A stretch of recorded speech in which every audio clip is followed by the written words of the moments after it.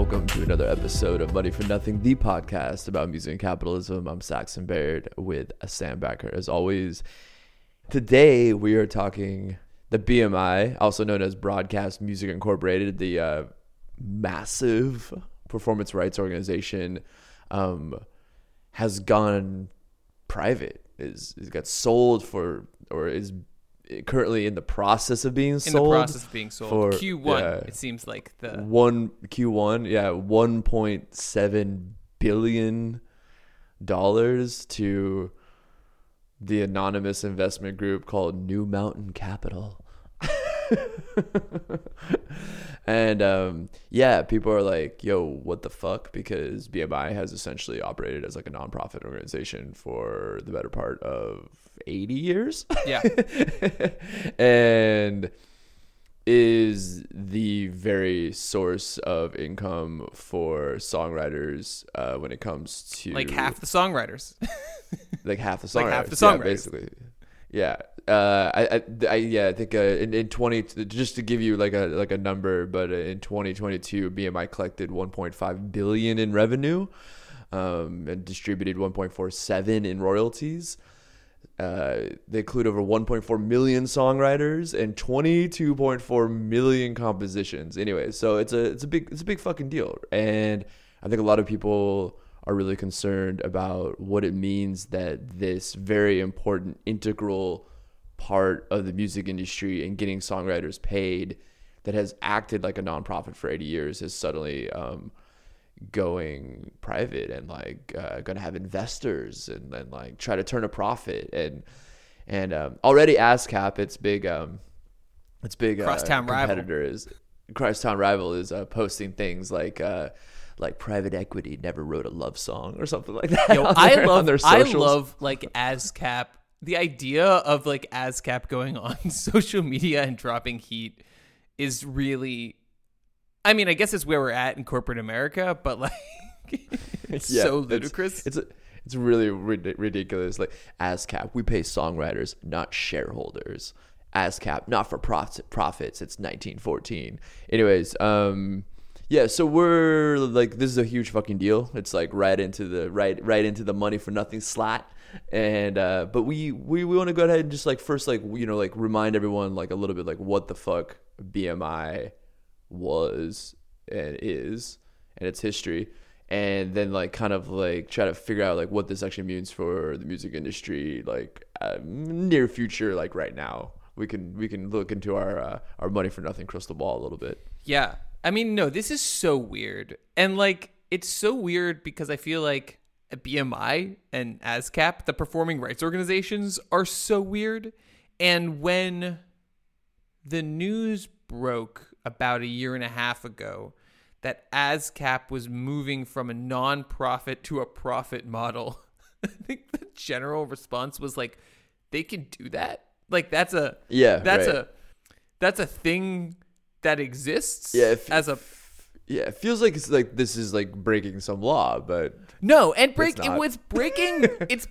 Here's the thing. I think it's breaking something, and it's breaking like the very specific, incredibly jury-rigged set of institutions that like hold together the ramshackle nature of the modern music economy. It's like a bad plumbing system, like a really bad plumbing system. Are you trying to say that like the Harry Fox agency is like it's like a bad plumbing system, but it's like it was ostensibly a plumbing system, and now it's like part of the plumbing system is like no, our job is to put water through us, but also to turn a shareholder profit, which is like, Sir, you're a pipe.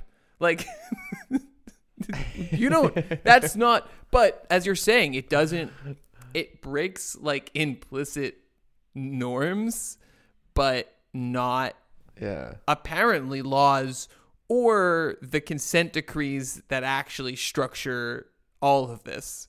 So, Yeah. So really quickly, just like and we've covered this once before in an episode called, I believe, "What Are Consent Decrees?"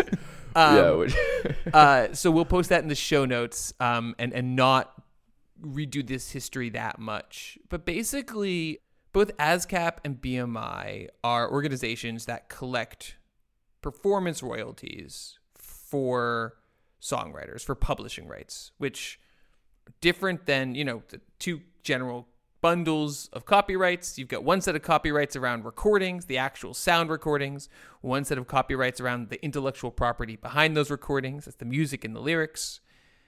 Those are triggered in different ways. And ASCAP and BMI emerge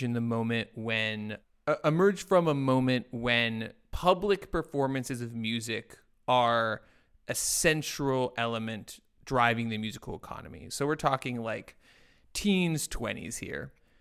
And basically, a bunch of composers were like, our songs are making people a lot of money. They're driving like the New York nightlife. And we're not getting paid a cent for them because a band leader will buy the piece of sheet music, right? That's great. We get paid on that. But then, this is a moment when like classic smoke-filled nightclubs are appearing in New York for the first time. And they're like the composers are like walking along Broadway and being like, that restaurant and that restaurant and that restaurant and that restaurant all seem like they're making money. And they're all making money because people go there to listen to our songs. And we're not making any money from any of that. So they form ASCAP to try to deal with that. There's a bunch of legal battles where basically, because if you think about it, it's a weird set of like, it breaks a lot of like the relationships that kind of like unions, in that like it's very hard to negotiate one-on-one. And so what is supposed to be a free market system, you actually do need collective bargaining of certain kinds in order to make this work. And ASCAP was very much doing that. And the question is like, is this illegal?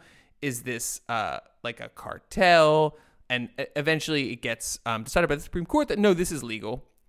And that ASCAP is allowed to shake down restaurateurs, which they do really happily and often in fairly corrupt ways for a while. And like the stories of ASCAP in the 20s and 30s are hilarious because they like show up and they're like, you played 6 of our songs. And the restaurateur's like, which ones? And ASCAP's like, we don't have to tell you that, but you have to give us money. And like this funny like combination of like Jewish vaudeville songwriters and goons is like the ASCAP way and has remained the ASCAP way more or less ever since. And then like tech happens, as it so often does in our world. And the first crazy tech to happen was, ready for this, Saxon? The talkies. Ooh. Which, disrupting like, again, the industry. Talkies. Disrupting the industry, the talkies. But, like, if you think about the talkies, sound films, as is so often true with new technologies, the killer app of sound film is music, right? The first big talkie is called The Jazz Singer, which is it's about a rabbi's son pretending to be black so he can be American. It's a really weird film. Wild. Which is like canceled. A really weird film which is canceled. And like a whole other conversation for a whole other day. But not on this episode. Not on this podcast. Not on this podcast. But is actually, I think, not even sound all the way through. There's silent chunks, and then there's sound for the songs.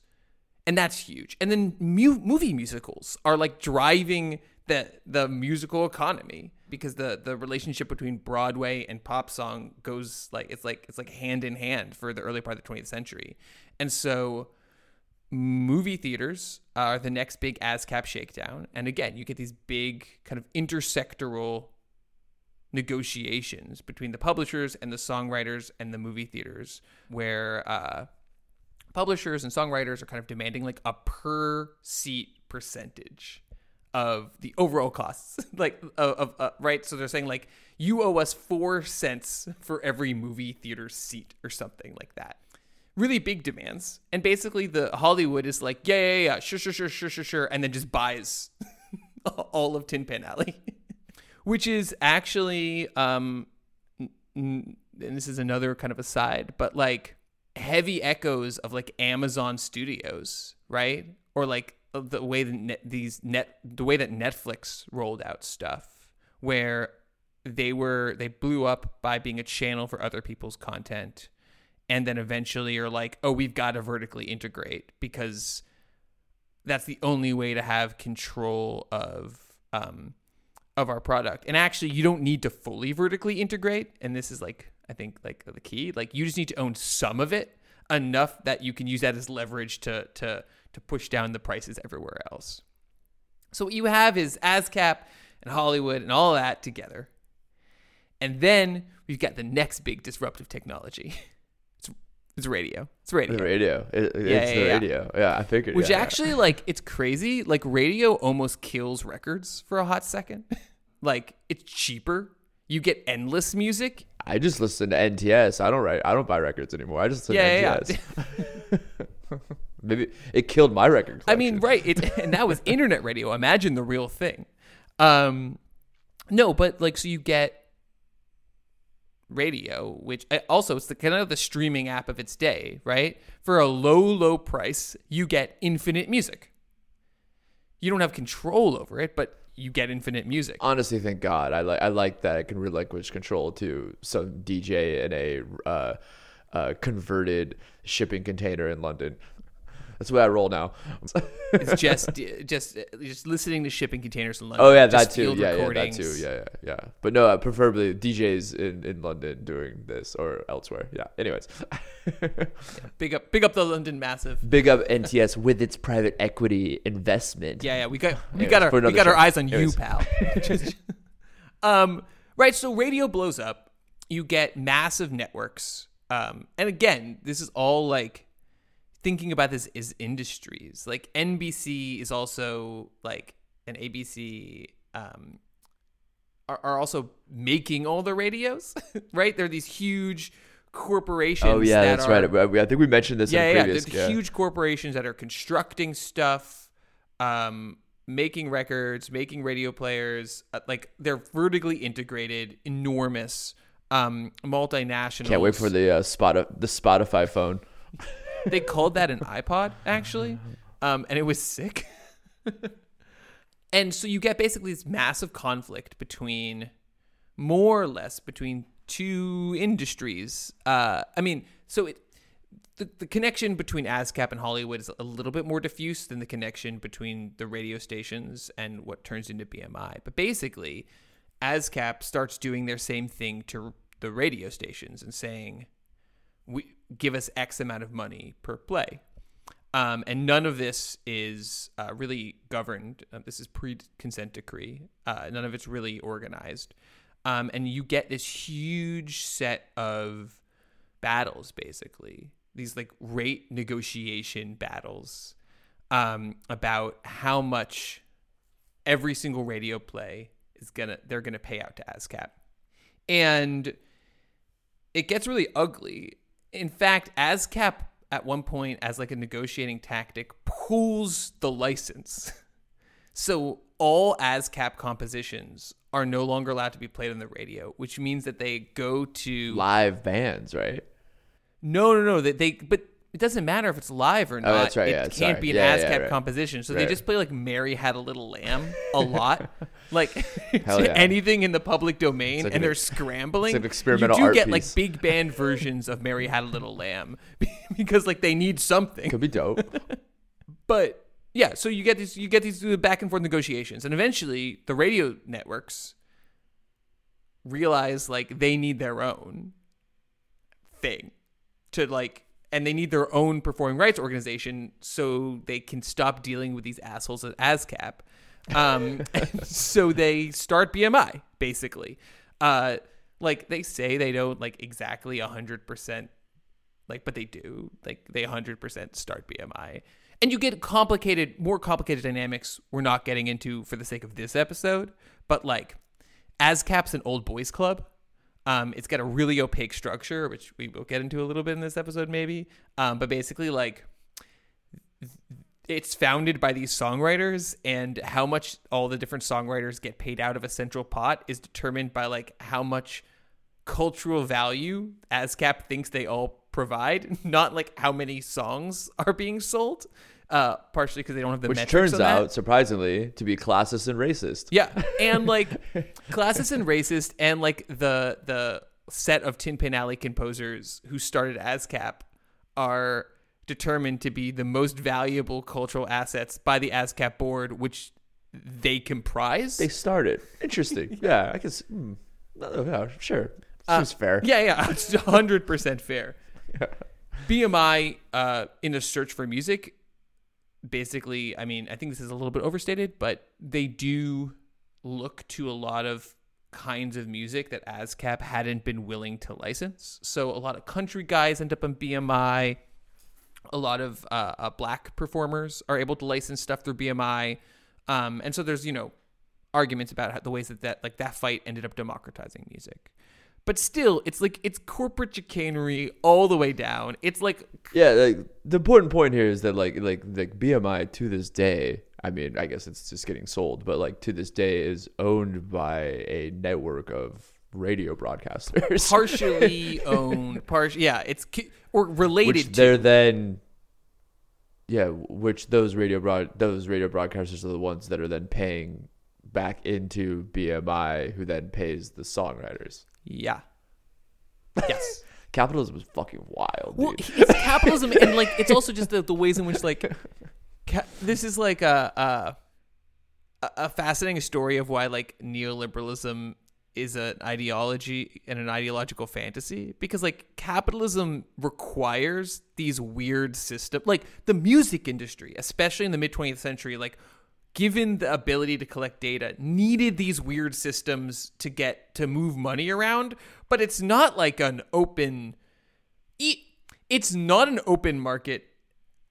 It's impossible for it to be an open market. And then it's, of course, like once everyone gets their cut of the pie, and everyone uses and manipulates their position within those structures for their own advantage. But like, it's a weird system of pipes, as we've been saying, that like structures all of this. And that's before the government gets involved with the consent decrees, which BMI signs first, I believe. And basically the government is like, you guys can't, there needs to be something resembling, and this is really in some ways where they get their legitimacy from for the second part of the 20th century. The government's like, there need to be some sort of rules vaguely. And they both signed consent decrees with the government that set up a set of rules that they're always trying to like renegotiate and fight about. That kind of makes these, and this is kind of the crucial thing for the rest of the conversation. The government consent decrees, which are usually given to companies when they're being very, very bad, which, like, to reiterate, these companies they were being very, very bad companies. But like, gives them this stamp of approval. Like, this is going to be the structure of copyright royalty flows in the United States. And that these are at some level, in this weird level that it created over time. The consent decrees went from like, you're bad and this is a punishment, to like the government setting up a system that really couldn't hold by any other means. And that kind of crystallizes the configuration as it was set up at that moment. And then kind of that carries on forward. And they're still under, they're some of the oldest consent decrees in the country. They're from, I think, like the late 40s, early 50s. And just to be clear, a consent decree is basically the government basically being like, we don't want to make a law about this, just do it, or else we'll come down on your ass. It's like a simple way of saying it. Yeah. Yeah. And saying like, you're clearly in violation of like all of these like various kinds of like usually like antitrust rules, because like they're trusts like explicitly, but the government being like, but actually if we get rid of the trusts, it's worse. So we're going to have these, it ends up being like a weird special license. Like, we're going to license these two trusts to behave under certain sets of rules because the free market doesn't make that idea doesn't make any sense in this set of circumstances. Yeah, but I think that the consent decree is, and the license is essentially that they have to offer like a blanket license. They have to offer so people, everyone can. So they can't be like, Duke Ellington costs 50, but like Woody Guthrie costs 20. And they have to allow people to license with them. There's stuff about rates. I mean, it's a whole nest of specificities. And BMI has like a make it a vaguely fair playing field. Vaguely. Right. While still, and this is important, and kind of as we think through like what this privatization of sale means, while still like ensconcing these weird semi-state, non-profit, semi-corporate actors as like the neutral arbiters and structures, but like without actually like they're not neutral. Like there's no fair here. There are these two organizations that are competitive with each other, that are run by ? That are kind of connected to ? interests, that like certainly through like the discussion of like BMI's relationship to the radio companies and like ASCAP's relationship to the original Tin Pan Alley publishers, like certain people are able to use their positions within these organizations to gain power and to pull money out in all the unfair ways that the music industry likes to move money around. And so there's this weird thing. It's like, I don't even know what it's like. It's like if the National Milk Council started selling cows. I don't know. It's so weird. It's such a weird system. And it's so weird that they were allowed to go private. And that's where we are now, being sold under BMI's CEO Mike O'Neill's leadership, being sold for $1.7 billion to, like I said, New Mountain Investors, or whatever the fuck it's called. Who cares? And of course, like that brings up a lot of questions about all the things that we've just discussed, which is who benefits, who gets the money, what's the motivation. Who fucking knows? Like, and like, honestly, like we don't really have a lot of answers yet. And so some of the questions put forth by a number of songwriting alliances and organizations, Artists' Rights Alliance, the Black Music Action Coalition, Music Artists Coalition, Songwriters in North America, SAG-AFTRA, they wrote like a joint letter basically with a number of concerns. And of course, like, I think it's... Fuck yeah, SAG-AFTRA. Yeah. Get it, guys. Hell yeah, get it. Yeah, so they put forth like a number of concerns, which... I think are pretty obvious in what we're describing right now, which is like, who gets the money of the sale? What happens to the representation of like the songwriters if the company is now based around making a profit and has investors who are expecting a return on those investments? Like, wait a minute, what? Like, how the fuck will our rates be changed? And so what we have seen is, I think we should also mention that Google's involved, or Alphabet, as we should say, which is also kind of like a strange also addition to this. Which they're a minority stakeholder now, so we don't know exactly how much. So we don't really have answers to any of these questions because we don't know. But one thing we did that has come out, which is kind of interesting, is that already BMI has put forth that they're actually increasing the cut that they take from collecting these royalties and then distributing them out. So they normally take like 10% cut, and they've actually upped it to 15%, which is like, doesn't seem like a lot, but that's well, I mean, the songwriters have been getting too fat for too long. Yeah, exactly. Right. I mean, as any songwriter will tell you, they're just, look, I'm so angry. Bro. These songwriters, they come in, they buy up brownstones, they gentrify neighborhoods. They like all these just with their songwriting money, $9 acoustic lattes, guitars. Yeah, their $9 lattes and their $9,000 Martin acoustic guitars, just ruining neighborhoods left and right. I mean, what they did to San Francisco is a travesty. Clearly, the songwriters are to blame for that. If you do not have a good litmus test for sarcasm, you just that was all sarcasm. But yeah. And so we're like here this right now, this episode, and we're kind of like, I mean, obviously, I think it goes without saying, we're like, this probably isn't a good thing. But also, like, we also don't want to suggest that like BMI was some like saintly organization that was benevolently like passing money on to these greedy songwriters, as we've been talking about. But you know, it has a shady history as well, as we just illustrated. But yeah, but it is interesting. It just doesn't seem like this isn't a better turn.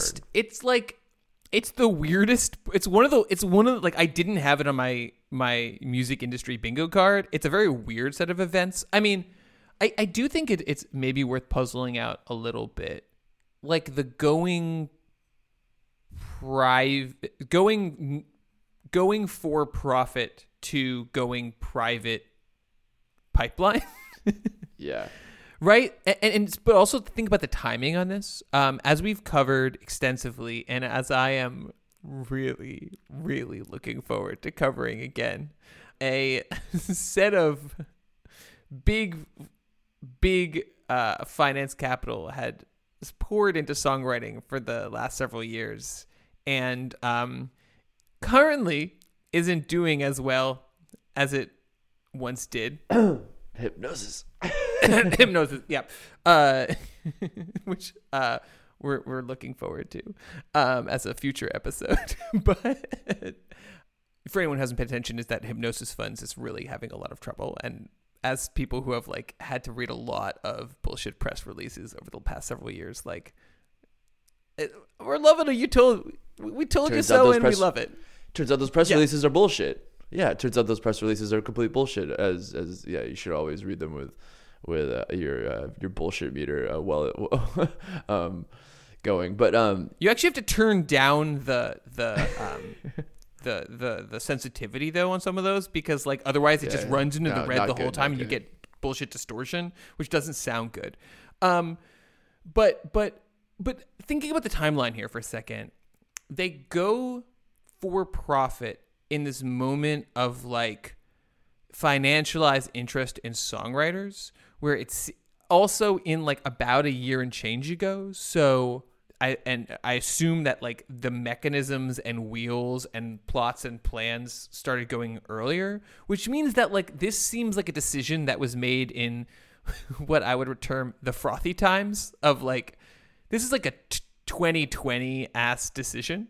It seems like, where there's a lot of weird money and there's a lot of like everything's going online all at once, and so the decision was made there that like it's possible to my gut, and again this is like this is just from my like reading of the situation, is like it seemed like there was so much money pouring into this space that going private going for profit was a way to tap into more of it, without like that the pie was growing so big that no one would notice you were getting a bigger cut of it, basically, and that they could make moves to maybe, and this might get into legal areas, I don't know, whether there's certain kinds of investments that they could get to. And I think they actually claim this is like they were able to tap into sources of funding by being a for-profit company that they were unable to get to as a nonprofit. But the question, unfortunately, like, well, the question still remains though, like what, how does that benefit songwriters in like any fucking way?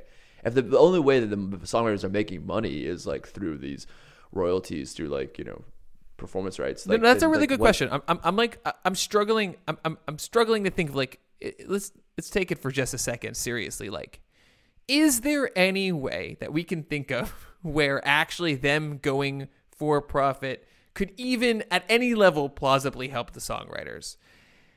And like, maybe it's spinning up. See, for me, it's like, I think the one reading through the bullshit of Mike O'Neill, the CEO, and his like what he's saying, for me, like the only thing that I could really like logically conclude was that this whole thing about how there's so many more musical touch points, that perhaps in some way BMI invests into one of these like newer musical touch points, and possibly even kind of like creating their own that would allow more plays for these songwriters, you know. But like, yeah, that's smart.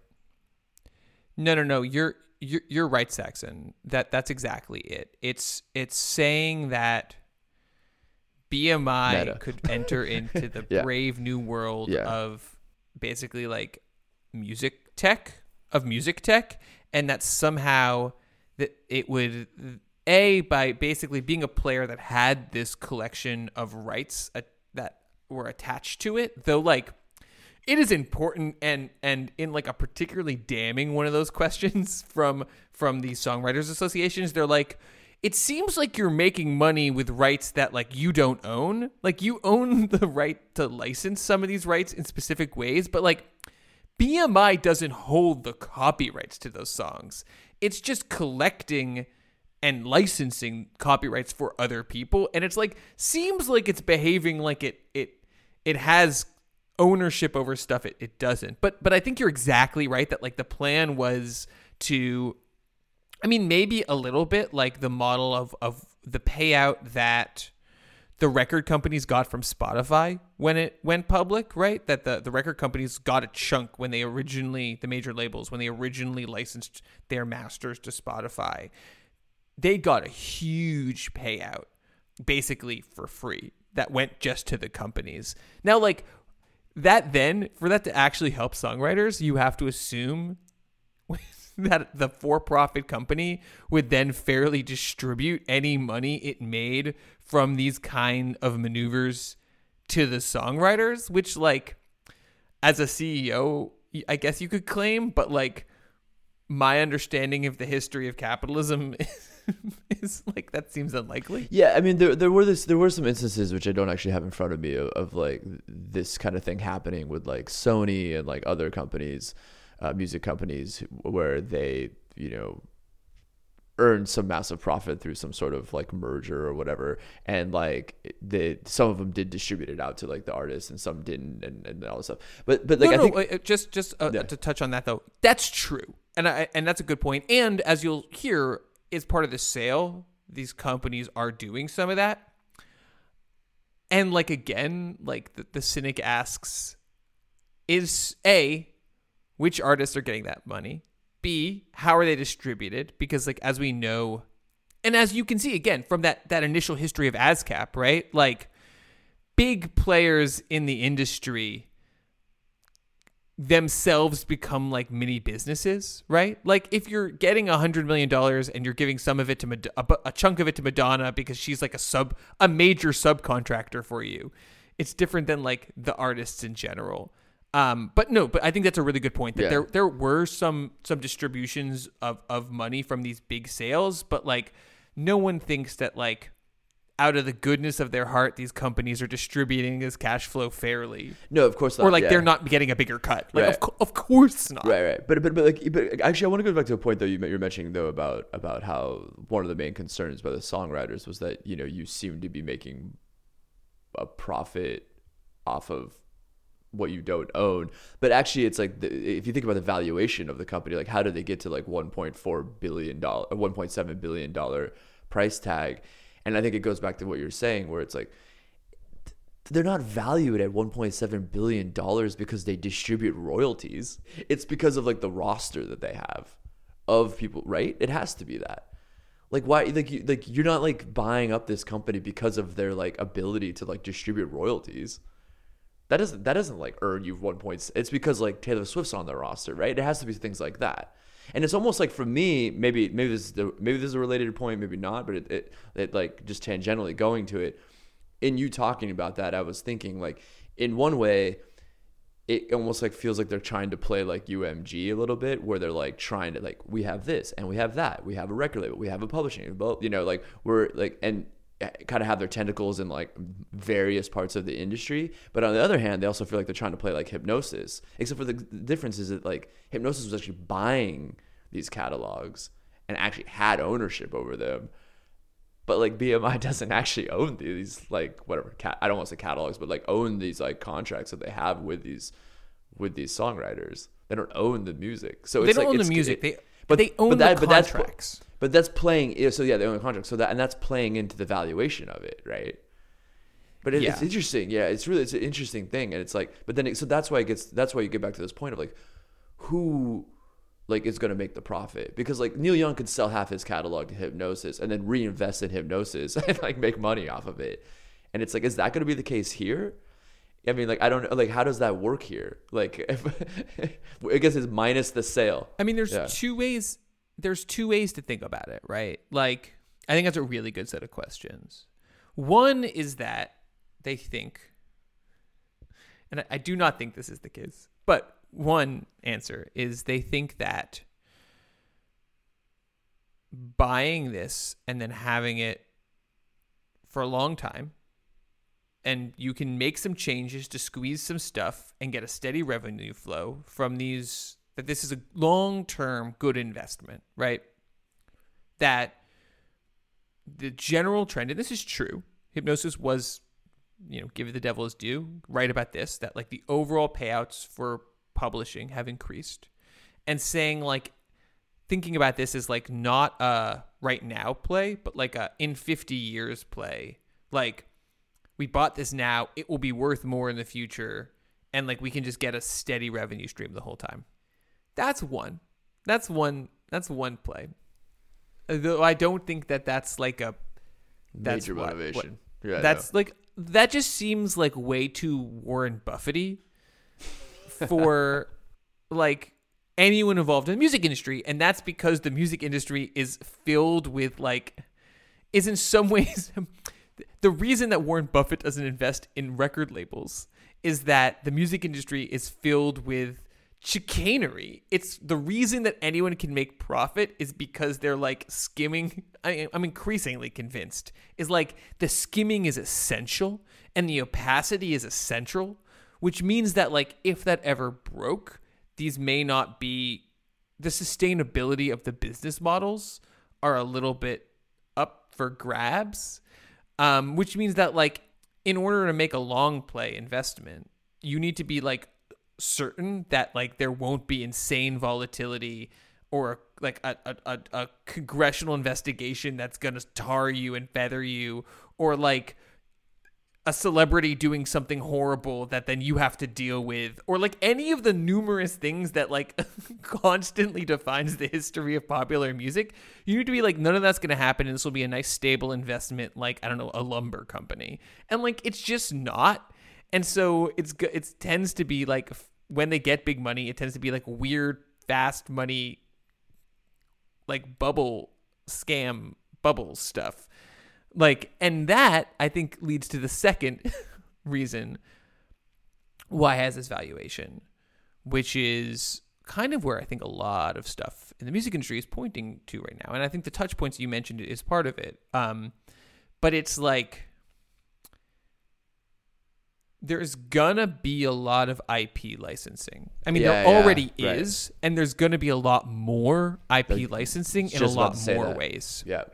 There's going to be, like, just with tech that, like, currently actually works, like, I take that back because it doesn't work. Like, metaverse stuff, I think, is going to happen, not via Meta, but, like, via Fortnite, right? Like, these spaces, online spaces in which people experience music, are only going to grow, and there's complex licensing, and there's complex sync, and just having, like, already set an enormous, like, half of the relationships with half of the IP producers in like set ways, and legal precedents for blanket licensing and like negotiations with the government make it might be really valuable in a lot of different settings, especially if the federal government at some point, let's say in 10 years, looks at, and this is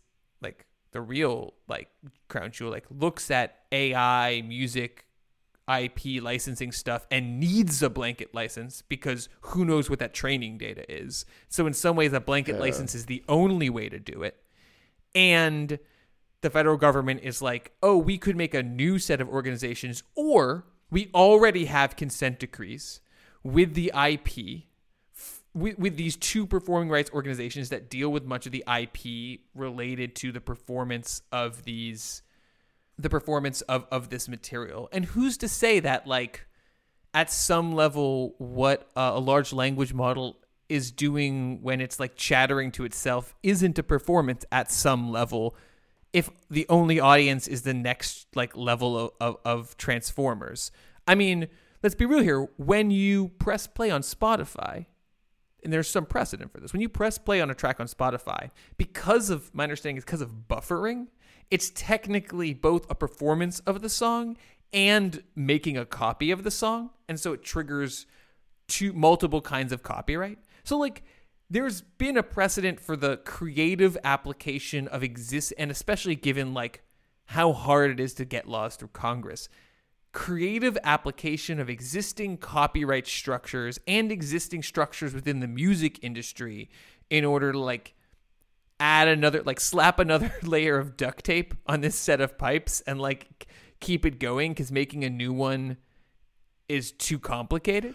Oh yeah, like I mean, yeah, exactly. I mean, the point that this is a really great point that these so-called quote unquote musical touch points are only going to continue to fall into further and further gray areas around like which licensing royalty they're triggering.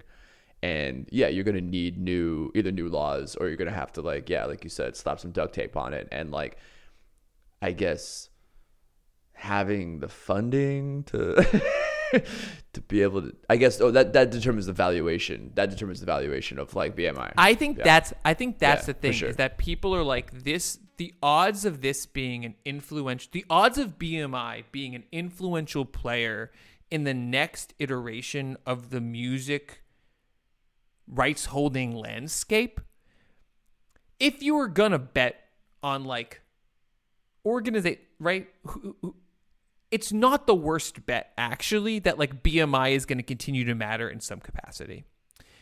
And then you start saying, if you're Alphabet and you're training data, right? You need training data. You've not just need training data.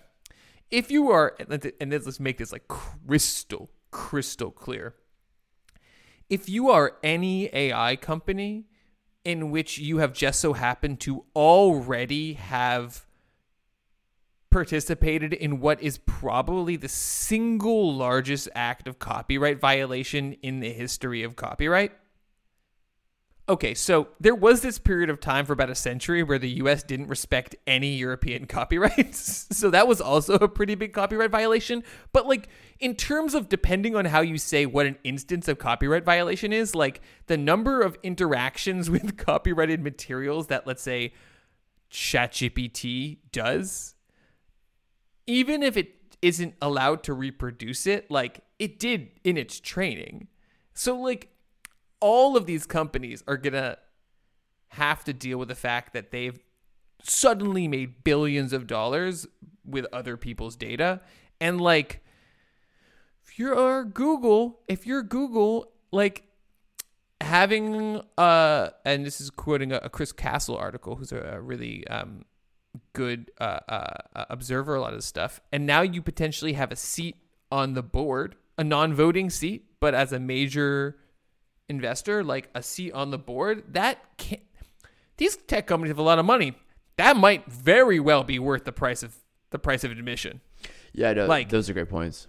Yeah, 100%. I mean, I think that kind of unlocks like the reason why like Google is even, or Alphabet or whatever the fuck you want to call it, like is even involved in this situation. Like definitely, like it's clearly got to be an AI thing, and obviously the continuing ways in which new musical touch points and AI are falling into gray areas around these discussions of copyright, and also just fucking how slow the government is in like responding to it or even understanding it. And so of course this policy is going to be shaped and understood, or lack of policy is going to be like shaped by companies like BMI and Alphabet. And I also just think that it's important to think about the ways in which, and I haven't quite thought this through totally yet, but like the ways in which these new technologies aren't just going to like plop in the middle of like a undeveloped field that was stolen from someone, but like plopped in the middle of the thriving city that is now the internet that was also stolen from someone.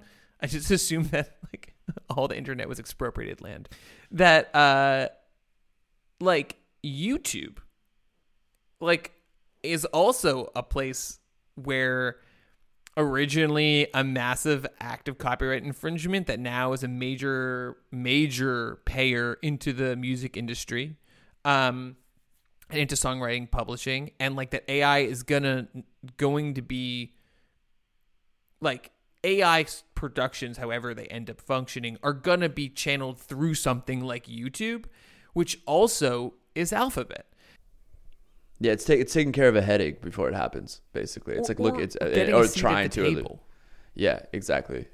Which like having maybe seen the issues it's run into, like these companies have run into in the past involving issues around copyright, like you say, like you just illustrated with YouTube. It's like, well, how do we just like, yeah, how do we head it off for the past, basically? And that definitely could be like another motivation there.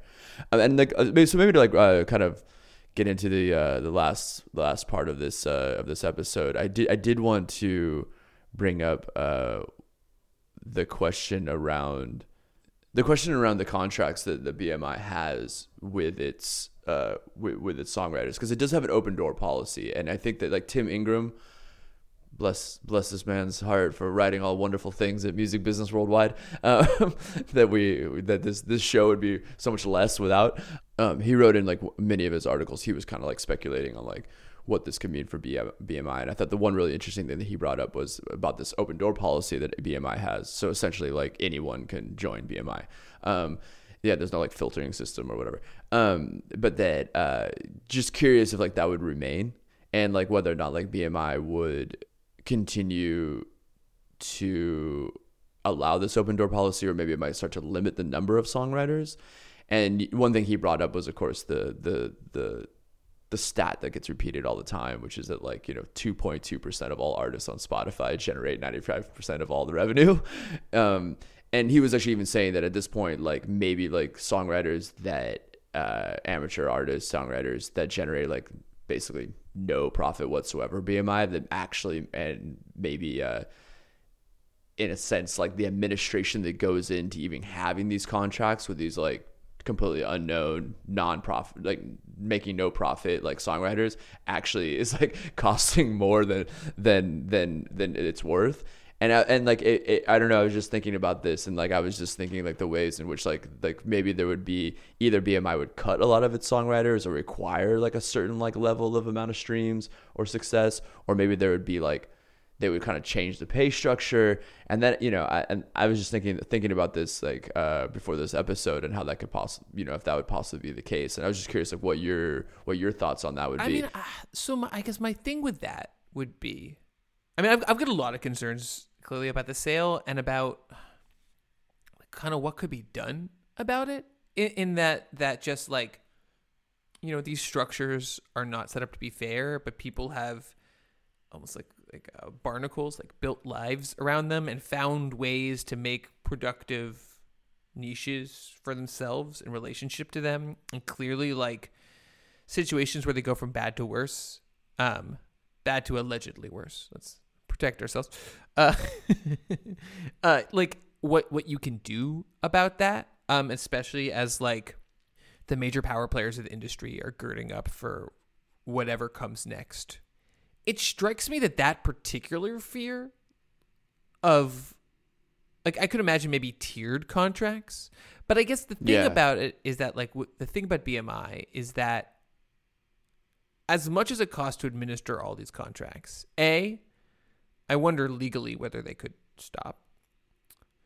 B, because of the consent decree. Yeah, consent decree. I don't know. But B, I actually think that it's very hard to know who is gonna end up, especially in the kind of more grindy world of songwriting, who is gonna end up being a really big moneymaker. And I think a lot of people, especially less musical artists, but like songwriters, like if you're like, you want to be a professional songwriter, like you get that you get a relationship with BMI when you're 17 and 16 and first writing songs and first making the steps in the music industry. And like it could be a decade, plausibly, easily a decade. And this wouldn't be crazy at all that after a decade of like grinding it out and not really having any big hits and not really making any money, that like all of a sudden you make the right connection and then all of us, your songs become enormous. Like that's not a unusual story in the world of songwriting.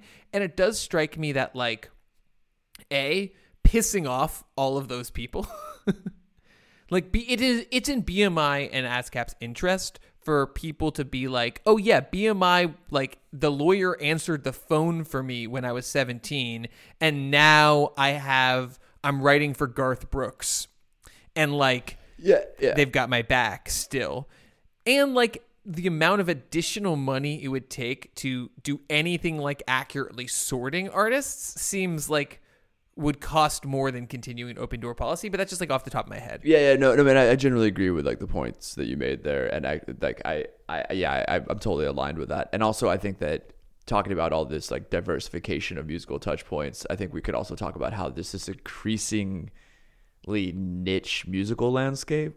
Yeah, where it's like there's just everything's, maybe because of the ability for us to sort of shape our playlist and like what we want to listen to and everything. It just, of course, yes, there's the algorithm and all that stuff, whatever, blah, blah, blah. Increasingly niche like and increasingly atemporal. I think that's the other thing that scrambles songwriting stuff even more, which is like, so I'm a longtime fan of Numero Group, right? Who does in many ways the Lord's work of like reissuing, especially the soul reissue stuff, where they're like this label. If you don't know them, you should check them out. They do amazing like reissues of like various kind of long forgotten soul labels, and a bunch of other music too. But like, what's funny is after like following, like longtime subscriber and reader of the Numero Group newsletter, is like they get TikTok hits now, right? Like they're reissuing like weird and things pop up, and then like all of a sudden those compositions. I mean, the question of like how TikTok payout structures is a whole other question we're very much not getting into in this episode. But like the sense of that the atemporality of the musical landscape makes it again harder to understand how valuable a song composition is. So there's literally it's actually there's more of an incentive to like keep that open door policy and keep these like, because you really can't tell now. There's so much like niche, there's so much like everything's so atemporal, it's happening so quickly. It's like you never know. You might as well just go ahead and like keep that open door. Yeah, I mean, like cast a wide net. For me, I think maybe to wrap stuff up. For me, I want us to go back. I think to the initial ASCAP impulse, which I've been thinking about for many years, both like in this show and as part of my like academic research, and like that I've really come around to at some level, because if we think about all of this, especially this like large scale landscape stuff, as in some ways like sectoral negotiations, right? Like how are industries going to be sorted up? Who's going to own what? How are they going to be integrated? Totally. Yeah. How is the money going to flow? That actually, that initial ASCAP impulse of like, we're going to like semi-illegally like just demand money from other sectors. Yeah. Like is actually because at some level we know those sectors are as good as they are because of music, but the value chain simply can't be traced very effectively. And I would say that maybe the metrics now finally could potentially exist, but like there's so many layers of intentionally constructed opacity that is simply never going to happen, right? Like maybe if you were a social scientist, you could figure out how much economic value various elements of YouTube produce, but like you're never getting those numbers because what they don't want you to see is how much money like these companies are taking from these value streams. And so that sectoral shakedown approach is actually like kind of awesome, I think. Like restaurants, you're making money from our music, give us some. Like radio, you're making money from our music. How much money? We don't care. Give us some. Like that kind of like and clearly then how it filtered down was a deeply problematic process that cut all kinds of people out of the story. But I do think that at some level, like saying the music industry is its own thing, or maybe like this is my gut, right? I could be wrong, but this is my gut. That a world in which the music industry says we're musicians, we have these sets of practices, we have these sets of values, we have these sets of shared experiences.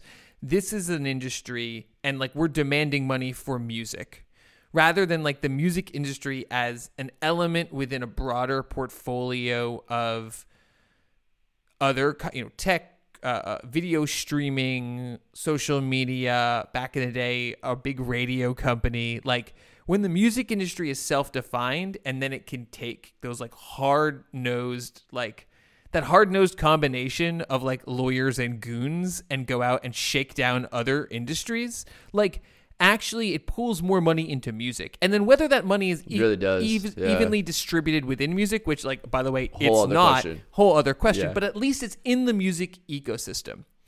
And so like, I'm kind of into this like sectoral shakedown of the original ASCAP.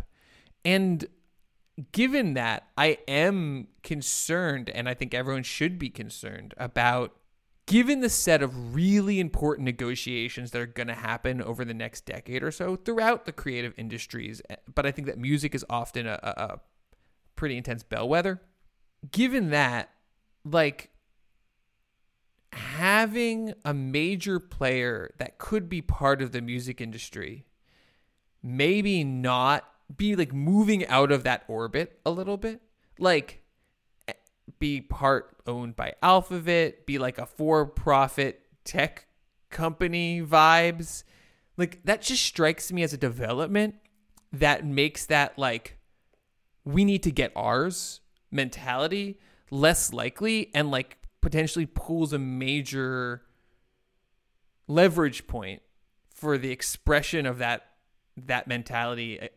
Really against is the right word, against other industries, makes it harder to like generate. You mean it makes it harder to actually like this sort of like we need to get ours like swagger mentality that maybe we see from like, Most Illustrated by like UMG probably, like you think it actually lessens it when now that it's like going private. Interesting. Yeah. That's super interesting.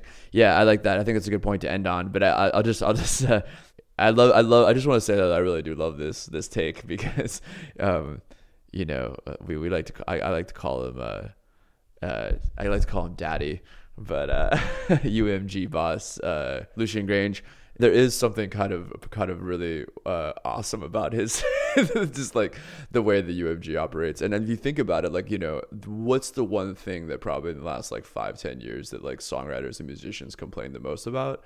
And it's like Spotify, right?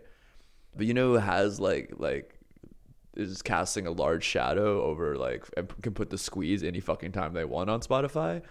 Fucking Lucian Grange. And like UMG. I mean, am I wrong there? So I don't know. I kind of do like this point. It is kind of it's a bit of a funny point, but I do like that. But I will say to wrap up that the one thing we do know about this merger is that the very cash-strapped iHeartMedia is getting $100 million from it, which thank God, man, because, they really needed that money, right? Anyways, on that note, we'll wrap this up. Music by Bird Language. We have a newsletter, but we don't really don't write it, but we're going to pick it back up. Hopefully. We'll see. We'll see how it goes. Yeah, so subscribe. Substack, moneyfornothing.substack.com. And yeah, we'll catch you next time. Bye.